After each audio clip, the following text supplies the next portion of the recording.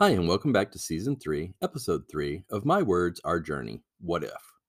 Sorry for the gap between episodes. Let's just say I could use your prayers with a health issue. But my goal is to be back on track with our journey. So let's begin with Chapter 6. Nervous, anxious, eager, excited, scared. Take your pick. He was all of the above. Would they make good parents? And even if they did, would they have good kids? Would they be healthy? Happy? Or would they be unruly, have health problems, go to college, have heartbreaks? Mitch could feel his heart rate accelerate. If a person really thought long and hard about it, why would anyone choose to have children? On the outside looking in, it seemed to be a lot of work, sleepless nights, headaches, and overall a financial hardship for what in the end could be heartache, disappointment. Not wanting to risk his mood further, Mitch decided not to listen to his usual talk radio, instead choosing to listen to 80s rock on XM. It was always a strong choice. Aaron was making a few stops on the way home. He said he might be late, so he had driven his car this particular day. Lucky for Mitch, he would have had a hard time keeping his friend out of the food. In fact, he had placed dinner in the back seat shortly after leaving the restaurant to avoid temptation himself. Mitch could hear the cell phone long before he'd answered it.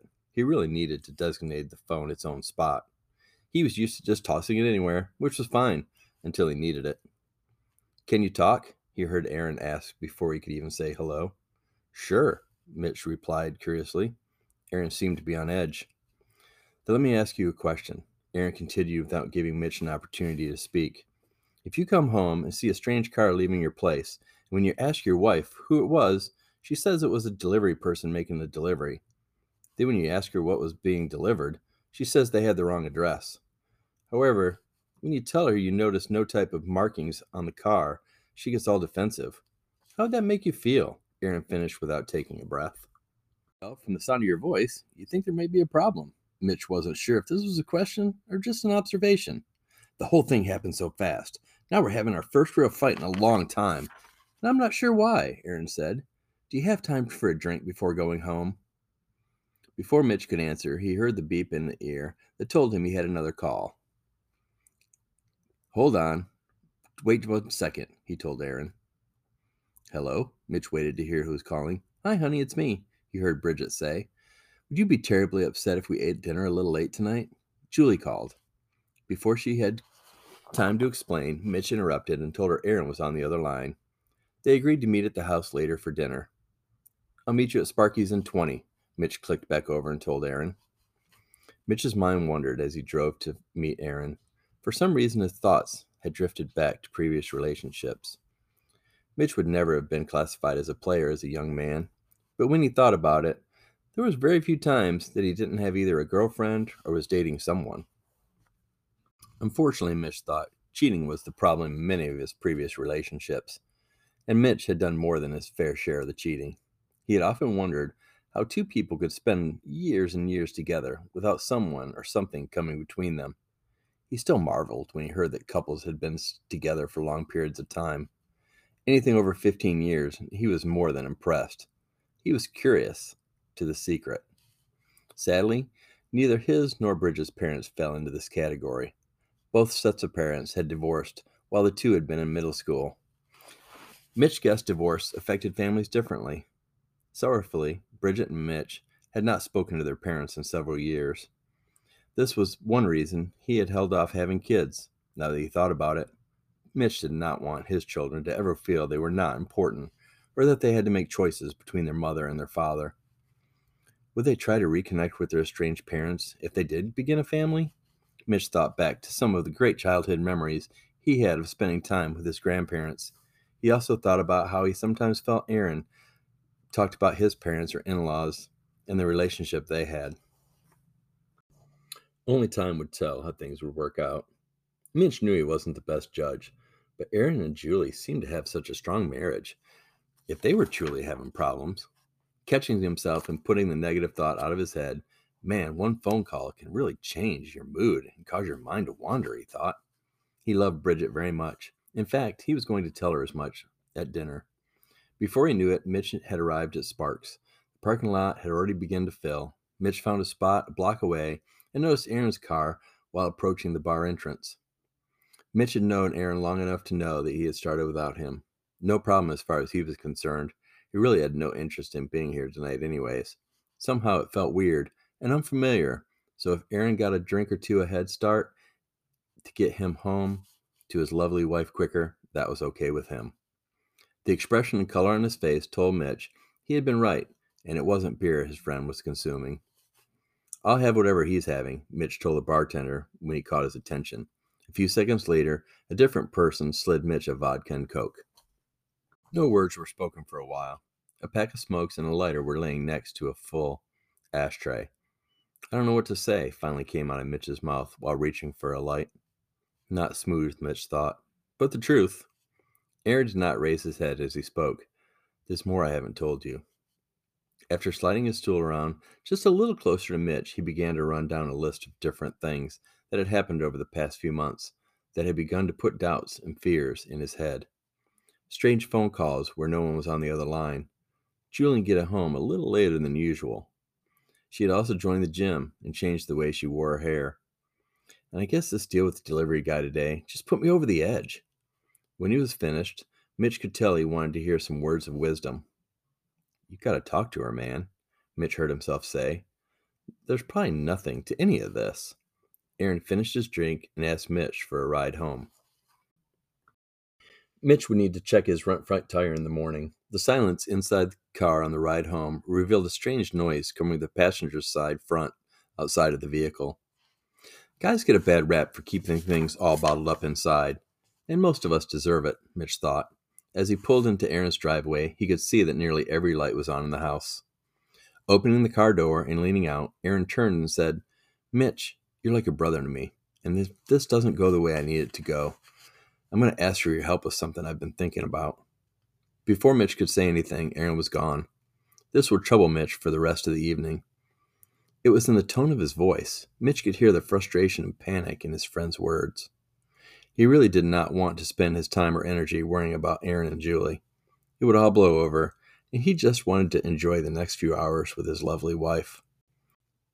As he entered the house from the garage, Mitch was a little surprised that Bridget wasn't home yet. A moment later, his cell phone began to vibrate in his pocket. There she is now, Mitch thought. But as Mitch said hello, he could hear the line go dead, so he hung up and tried Bridget on her cell with no luck. He had asked her over and over again to leave her phone on when she was traveling. No problem, Mitch thought. I'll put dinner in to warm and take a shower to ditch the bar smell. After he stripped down, fixed an ice water, and put dinner in the oven, he headed upstairs. As he was getting out of the shower, he could hear Bridget in the other room. "Sorry, I had to make a quick detour on the way home. Mr. Clayton called and needed me to get his daughter a housewarming gift," Bridget was saying as she entered the bathroom. "Getting in or out?" she said with a smile. "I'll say getting in," Mitch said as he started to take off the shirt he had just put on. This was going to be a wonderful weekend, he thought.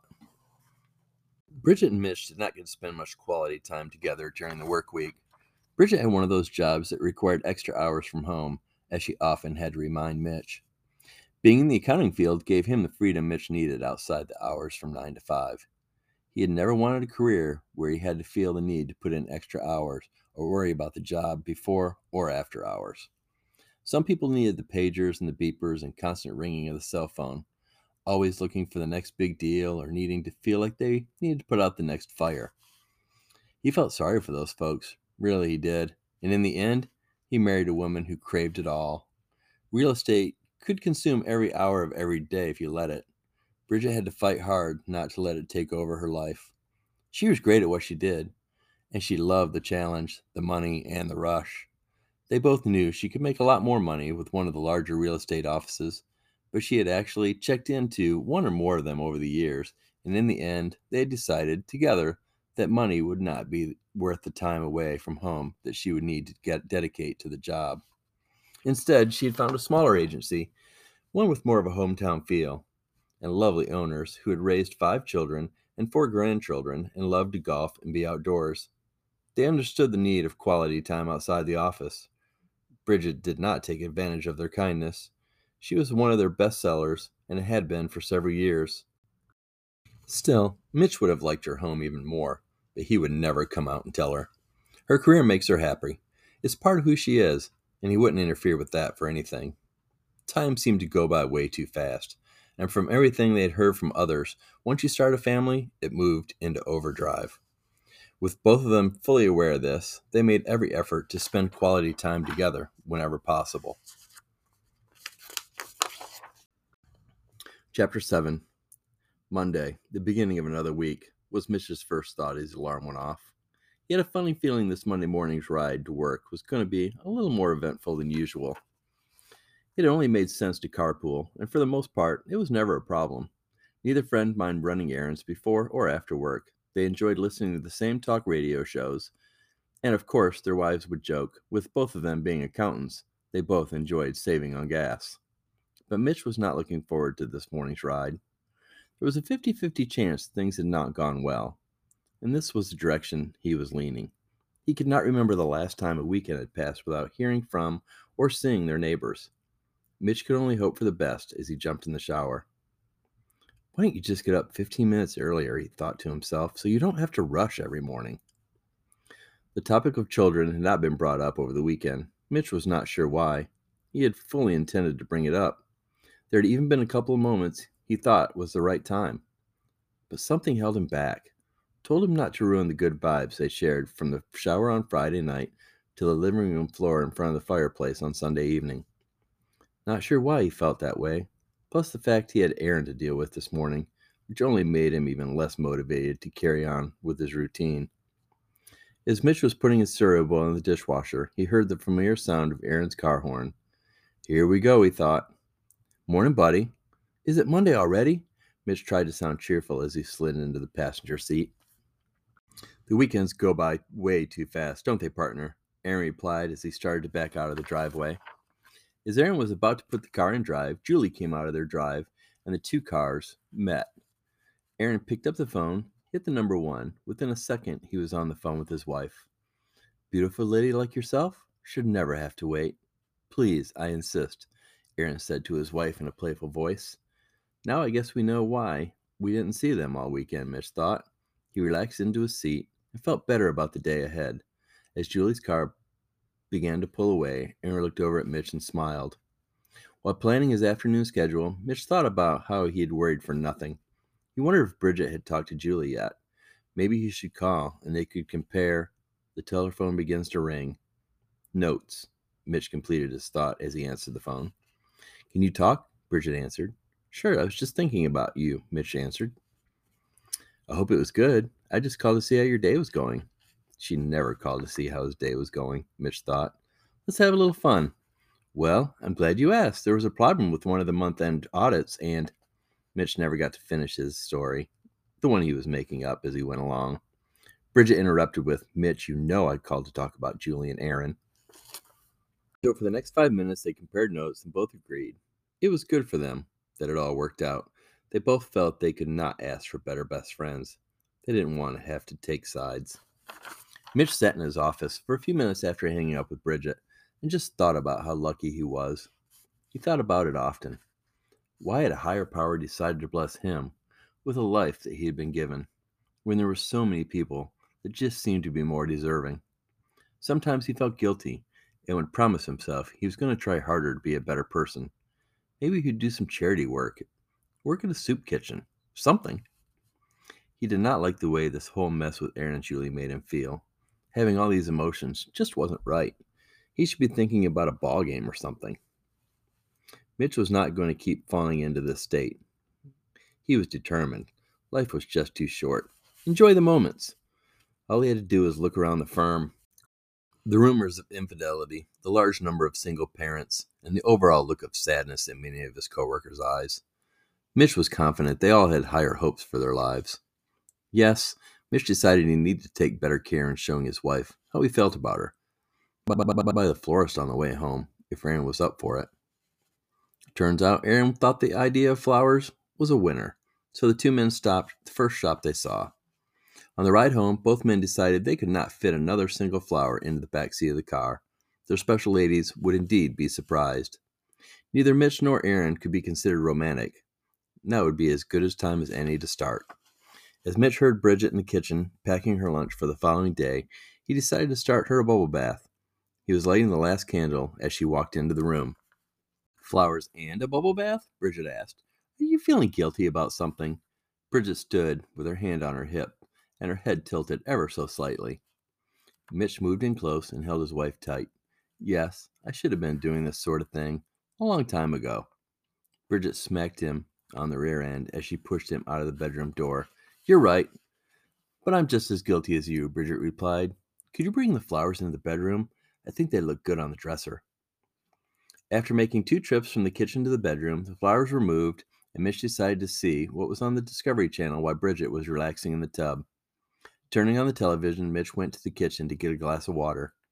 Returning, he saw the picture of the poor family whose wife and mother had still not been found. Catching the tail end of the story, Mitch heard all he needed to hear. Still no leads. Maybe I'll start a movie instead, Mitch thought. Thursday at exactly 5 o'clock, Mitch shut down his computer and waited for Aaron. 10 minutes later, he was walking down the hall to Aaron's office. It had happened before, but not often, though, that Mitch would have to go hunting Aaron on a Thursday afternoon. There were only 2 times he could remember. The first, he found Aaron reading an article in one of his adult magazines. The second time was after a lengthy search that he located his partner in the last stall, sick to his stomach. No, it didn't happen often, and when it did, there was usually a good reason. Not this time.